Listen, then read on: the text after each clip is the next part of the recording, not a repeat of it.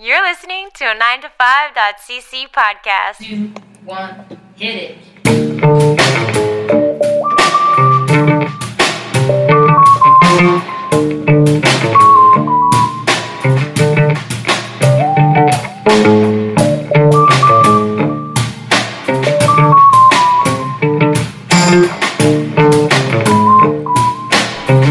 Go Fringe yourself.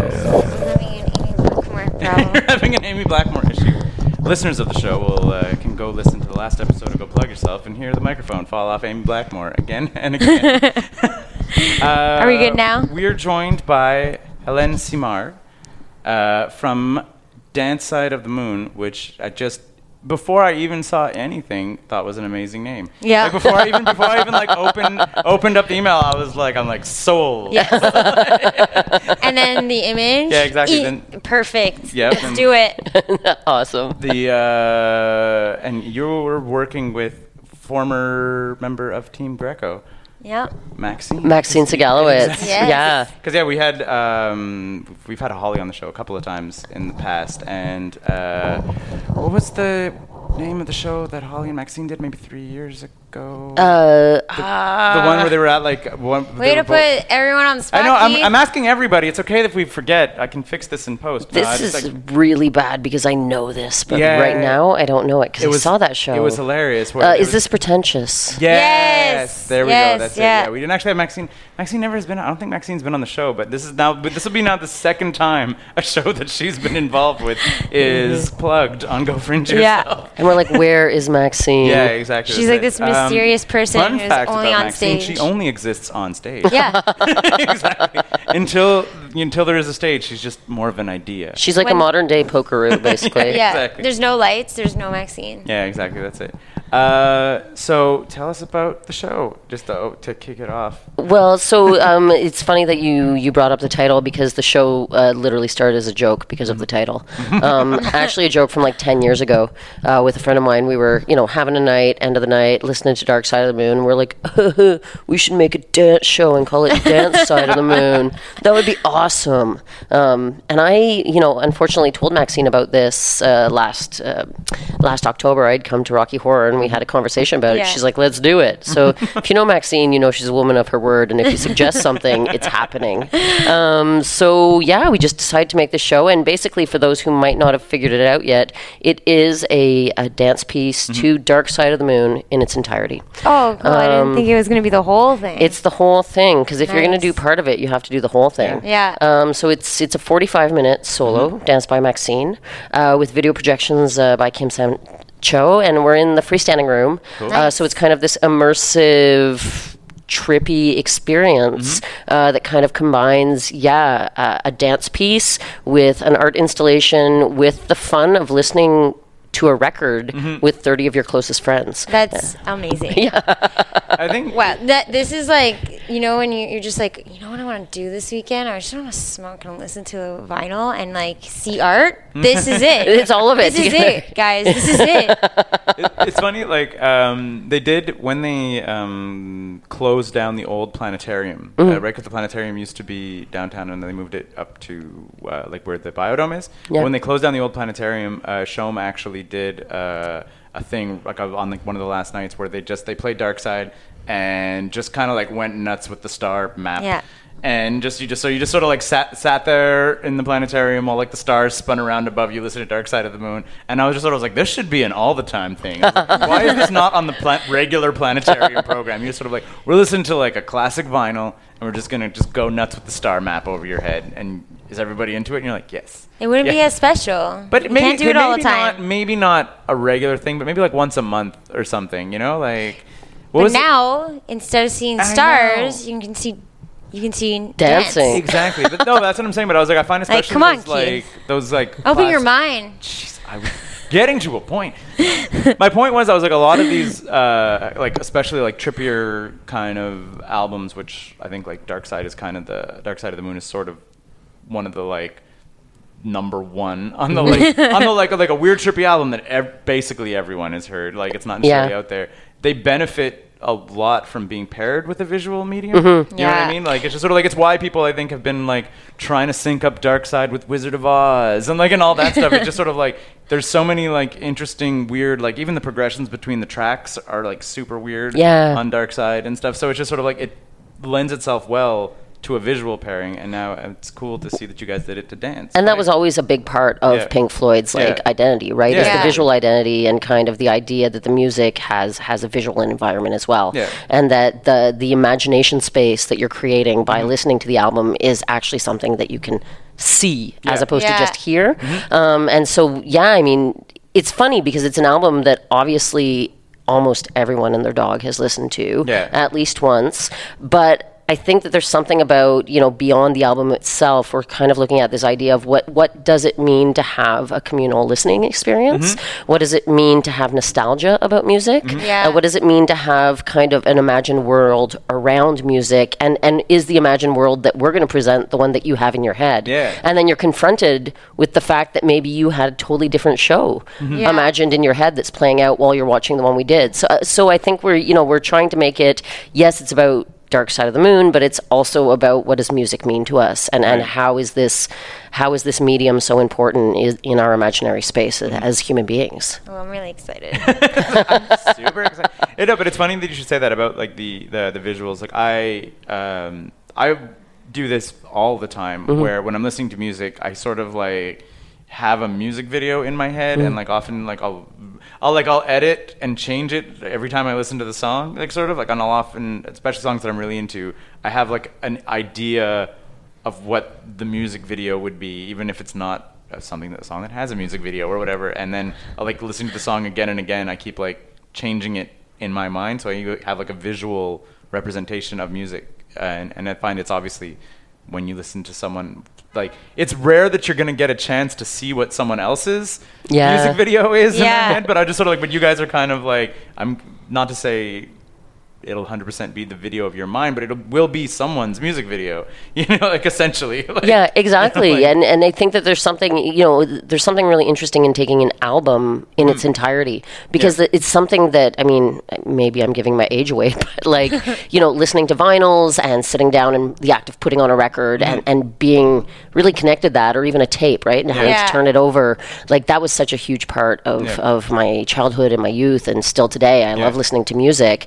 And we rarely have the experience to listen to an album in its entirety anymore, because everyone's Spotify or playlists. But to kind of say, like, this is a thing that a group of artists imagined that has its own dramaturgy, that has its own kind of pacing and you know, artistic arc, and then how have I inserted myself into that artistic arc, and then how does Maxine insert herself into that work, right? So we're really playing with, like, how do you go on a trip with a thing that's telling you something and you want to respond to it? So we've just tried to respond in the time we've had to the album, and we're hoping, actually my wish would be that everybody goes home and makes their own Dance Side of the Moon, right? Like next year at the Fringe, it's just Dance Sides of the Moon, because I think we all have, like you said, that music video playing in our head, our imagination. Or maybe if it's not Dark Side of the Moon, what's your favorite album?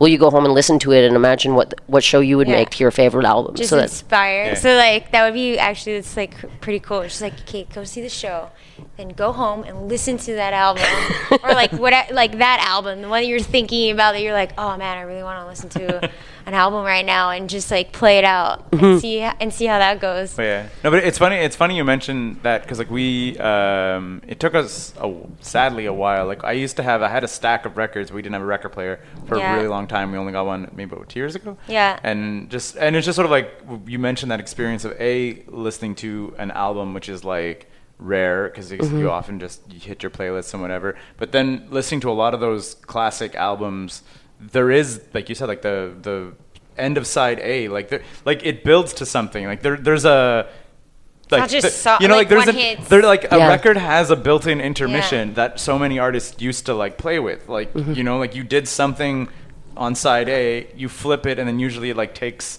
something that was happening from side A and then like starts it up again on side, you know what I mean? Like which I don't even think is necessarily something artists even think about anymore, because that's not how an album is consumed anymore. Yeah, well, that's when CDs came in. So that's it. With with a record, you used to, or a tape. I mean, we're talking about on vinyl, you could probably have maybe 4 or 5 songs per side. So albums were generally like 40 to 45 minutes, right? And you had to think about that pacing as 2 parts. Whereas when CDs came in, all of a sudden it was the third song. The third song was the important one because you had to hook people in and you were going to play through for 10 songs, right? Yeah. And so it really does create this really special kind of pacing of the music. And I think Dark Side is so interesting because the 2 sides are so different, right? You have the first side that's just, yes, it's a bunch of different songs, but it's basically one long composition with one kind of theme and progression. And then you get into the second side and it's all these really different songs that are talking about different themes.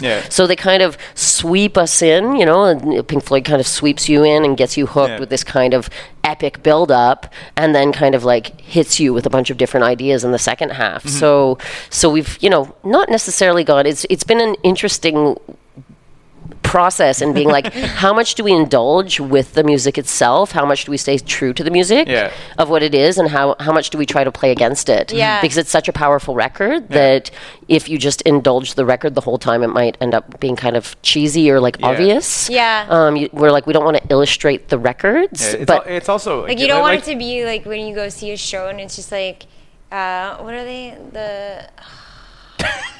Sorry. What are they? Come on, just give me... What? Like the guys that like, they sing the same songs. Cover band. Like a cover band, Oh my God, I don't know what's wrong with me. Sunday evening. It's Sunday. But yeah, it's like, you don't want that vibe where you're just seeing a cover band. Like, we wanted to create kind of our response to it, and a response in a way, like there's been a lot of questioning in the process of saying, okay, this is an album that's almost like 50 years old. Is it still relevant? Are the themes that they're talking about loneliness, about despair, about capitalism, about mental illness, like, are these themes still relevant? If they're relevant, are they still the same today as they were almost 50 years ago? Can we talk about this album being universal? Even everyone's heard it, but does it really speak to us anymore? And there's been really interesting conversations too about the fact that this is, Pink Floyd had this really kind of anti-capitalist message in the album, and yet here they are, they're billionaires. It's the highest, one of the highest selling albums of all time, and it's an album that was super experimental that became incredibly popular. So this kind of idea that it is this kind of on the outside of the art world thing, it doesn't exist anymore, right? So we're trying to kind of navigate those questions too, without getting too conceptual or too heady or having too much of a message we're trying to get across. And it's also, I mean, just like creatively, it's also kind of weird because, like I said, like when you're dealing with that, like Dark Side existed as like the beginning of Pink Floyd, but then like you just like The Wall is like a very direct response to that success, So it's like you now in 2018 know how they dealt with it kind of thing, where it's just sort of like, so you have all that extra, like you also have like, you have the history of the band, knowing how they ended up dealing with some of the things that they were not sure how they were going to deal with the Dark Side. Like, I don't know, it just seems like it's a huge thing that you bit off to be like, okay, now we're going to, in 2018, do a dance show about this. Like, I feel personally, I would get overwhelmed. So it's, I guess, hats off to you guys to have cut it down and managed to hopefully retain your sanity and have like a finished product that like is like that you guys are happy with, and I mean, I think what's really fun is because we're an off show, like it's not a finished product, and it won't be. We have 12 shows, right? Wow. So that's so exciting. I've never created a full-length solo for somebody before. I mostly do group work, so that's been a whole challenge. And I've never gotten to do a premiere with so many performances, right? Because a run in dance is often maybe 4 or 5 shows. And now you're doing 12. So we're doing 12 shows, and it is a marathon. Like, and Maxine is a champion. She's in such great shape, and she's just killing it. But we're really excited to see what the piece means once we have 30 people in the room. Because we, when you're creating, you're kind of in your own space. And this past week, we just started having kind of friends, test audience members come in, and the piece totally changed. Because I think what we realized is that there needs to be space for people to just listen to the record. Yeah. Like there are people who came to see it, friends who were like, I loved it, but they're like, I stopped watching the piece for about 15 minutes because I was just remembering, that time I listened to that record and I was with a friend and we stayed up all night and we had this conversation. So there's a whole space. We really realized that we have to leave a lot of space for audience members to have their own experience and not hit them over the head the whole time. Well, and there's a lot of moments that are like very like soundscapey on the recording too, which are just sort of like it's almost impossible when you're listening to those moments to not get like introspective, like that's what they're there for. Like you're just sort of like you're supposed to be thinking right now, so it's like So that's it. We're really excited to, even with like 2 or 3 people in the room, it changed so much, and so we're just really excited to, starting this week, getting into freestanding room with like 30 people and seeing. I think not only to be in the room with the people, but also I think it's really exciting for Maxine to see people having that experience. Yeah. And her seeing people having that experience is going to transform how she performs. So I think by the end of 12 shows, I don't even think by then we'll have a finished product because I think it's just going to keep transforming itself. In the freestanding room, do you have audience on 3 sides? We have audience on 3 sides. Yeah. That's right. Yeah. We did a lot of kind of, fiddling around and thinking about what the best configuration is. And we're really treating the room like the room it is. We're not trying to pretend it's theater whatsoever. So we decided to have audience on 3 sides in the end. We have video projections on 2 sides. Cool. And every seat comes with kind of an experience warning. Every seat has a little card on it that says, if you sit here, you might have video projections in your eyes. If you sit here, you might not see everything. Yeah. If you sit here, someone might touch you. If you sit here, things might get intense.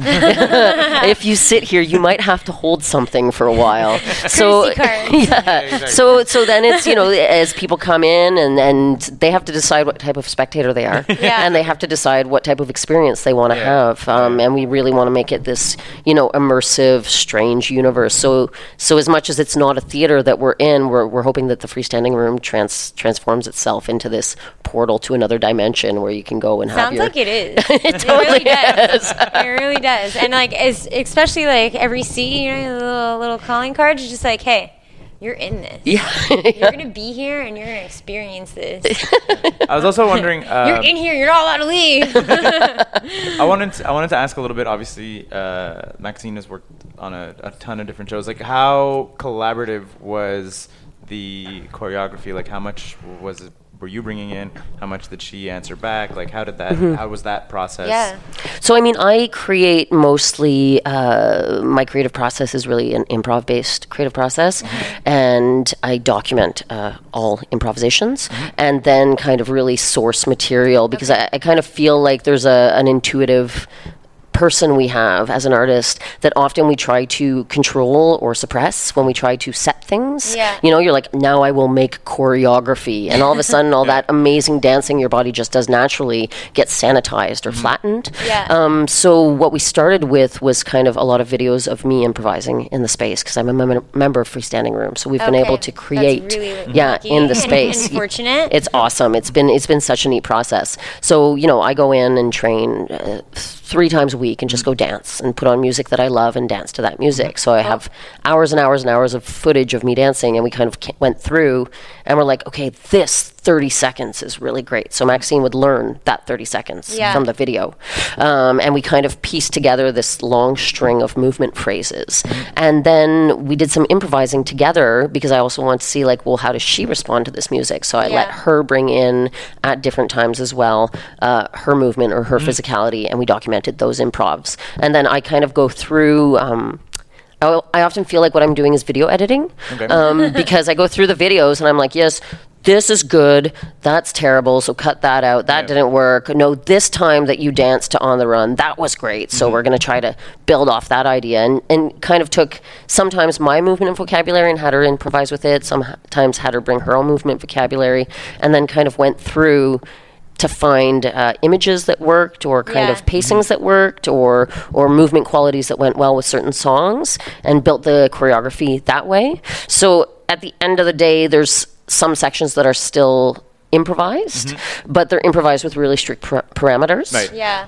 And those parameters are often things that, maybe Maxine proposed a movement idea, and I was like, okay, can you do that type of movement, but say while you're singing the song? Yeah. But sing it really badly. And then, your hand has to be the movement initiator, and it has to move through your whole body eventually. Yeah. Or, so there's things that are really, really set, and then there's things that are very free in a specific. Yeah, like this is the concept. Exactly.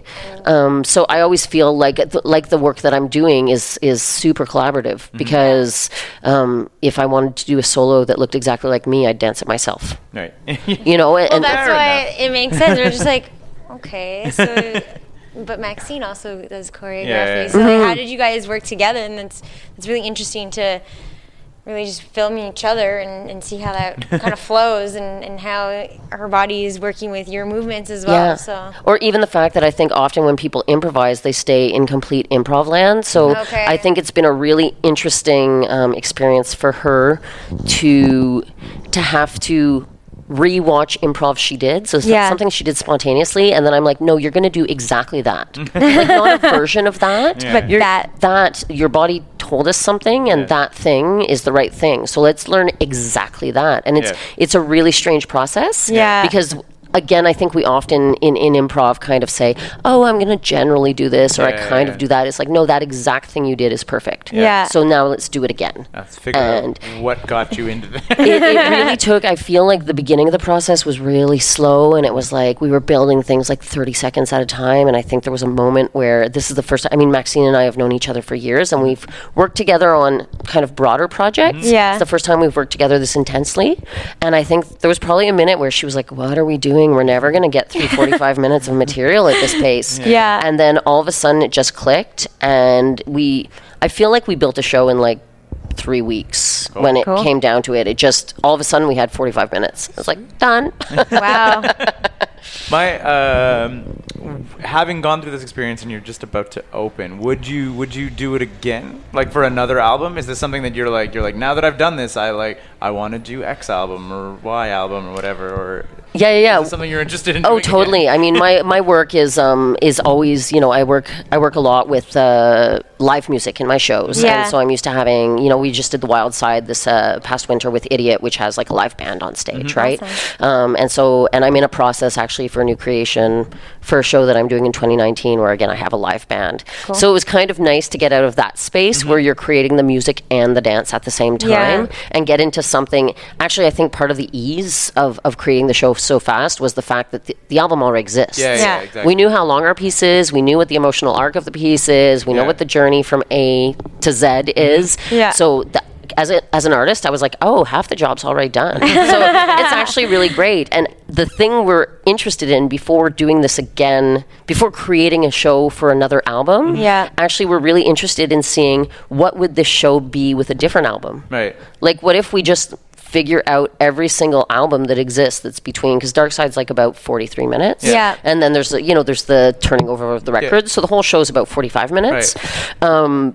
But we were like, what if we just found every single album that's between 40 and 45 minutes and did the exact same show with different music? Then you're in Wizard of Oz territory. What if, eventually we invited spectators to bring their own Their own iPod record? or their Yeah. phone, Yeah. and everybody puts in their headphones and everybody listens to the music they want to Oh, like listen a silent rave, but like you're actually watching Watching someone someone. Exactly. else with your music. And we're like, does Dark Side of the Moon stay present, or Yeah. or is, if we put on a completely different record, if we put on like Fear of a Black Planet, like what is the show going to say then? Yeah. Or if we put on a Joan Baez's Greatest Hits, what's the show going to say then? Yeah. So I just feel like already with this show, I'm really interested to see how many manifestations we could make with different music. Yeah. And definitely, I think it's an exercise I would totally do again, because there's just so many records that I love. There's so much music that I love, and I really think that with kind of the resurgence of vinyl, Yes. people are into this, Yeah. like listening to an album in its entirety. it's something. It's the only place in music that we're seeing an increase in sales is in Yeah, vinyl, it's right? true. Yeah. And like I think it was last year that Amazon sold more record players than MP3 players. Yeah. So people are hungry for it, you know. So I think why not? If it's a thing that people are into, and if we're going to be into sitting together and listening to records again, let's do it. Let's make it an ongoing activity. Cool. Yeah. So we just usually to wrap this up, we kind of ask what is your one sentence beer tent pitch for the show. So imagine you hadn't spent the last 25 minutes talking about your show. If we're just here drinking beers and you want to just make us come to your show, it's 2 random people drinking beers. It's a dance solo to Dark Side of the Moon in its entirety with really cool video projections. So just Speaks for itself. it just kind of speaks for itself. No other explanation needed. And then also, obviously, you're here to promote Dance Side of the Moon, but are there any other shows that you want to give a shout out to? I'm so excited about the Fringe. I mean, I'm actually the president of the board of directors of Mainline Theatre. So Fringe is kind of like my Christmas in July. I'm so excited for it. I'm really interested in always seeing the other dance shows. So there's No Sens that's happening at the conservatory. I'm really excited to see What the Hell Happened to My Patio Furniture. We just had him on. Yeah. I saw a little preview of it in April, and I'm really excited to see the show. And I actually am really excited to see Boca and Maisie. I'm sad that they're dying. Yeah. Because I just kind of discovered them recently, and I'm like, this is amazing. And then they were like, we're killing our clowns. I'm like, no, don't kill the clowns. So those are definitely, the 3 that I'm going to absolutely try to make it to. I'm also the bartender for the 13th hour, so I don't get to see that many shows because I work while everybody else is having fun. I'm working from like midnight till 4 a.m. And then you need to like rest up enough before the shows. Exactly. But I'm definitely going to try to see at least those 3. Those are my Awesome. picks of the festival. Thank you, Helen. Thank you guys. Have a wonderful Fringe. I will. You too. Oh wait, we didn't talk. Yeah, What's we did. your opening night? Yeah, opening night, May 31st at 21 hours is 9. I did. Oh, I was right the first time. So May 31st at 9 o'clock. That's a Thursday. Yep. So again, do a Sanka set, then listen to an amazing album, and see Maxine being amazing.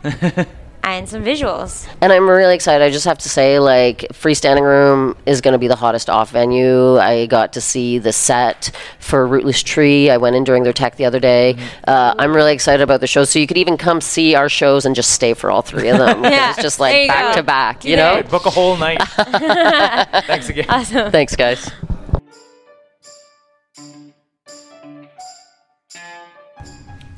Hey there. We really hope you've been enjoying our Fringe podcasts. Go Fringe yourself. Just a reminder, at 9to5.cc, we do love all of your fan support. So if you are enjoying what we're doing, tell your friends about it. Maybe share it on social media. Maybe check out our other podcasts. We have 90S, which is a geek podcast. We have Go Plug Yourself, where we talk to Montrealers every 2 weeks. We also write a comic. And if you're feeling like super generous and you're told all of your friends about us, and that's still not enough, you can actually support us maybe financially if you go to patreon.com/9to5cc. We have some awesome rewards there if you want to chip in maybe a couple bucks to us each month. Thank you very much. We love doing this, and we hope you enjoy what we're doing. Keep enjoying the Fringe, everybody. 9to5.cc. Podcasts, blogs, and comics. Made in Montreal since 2011.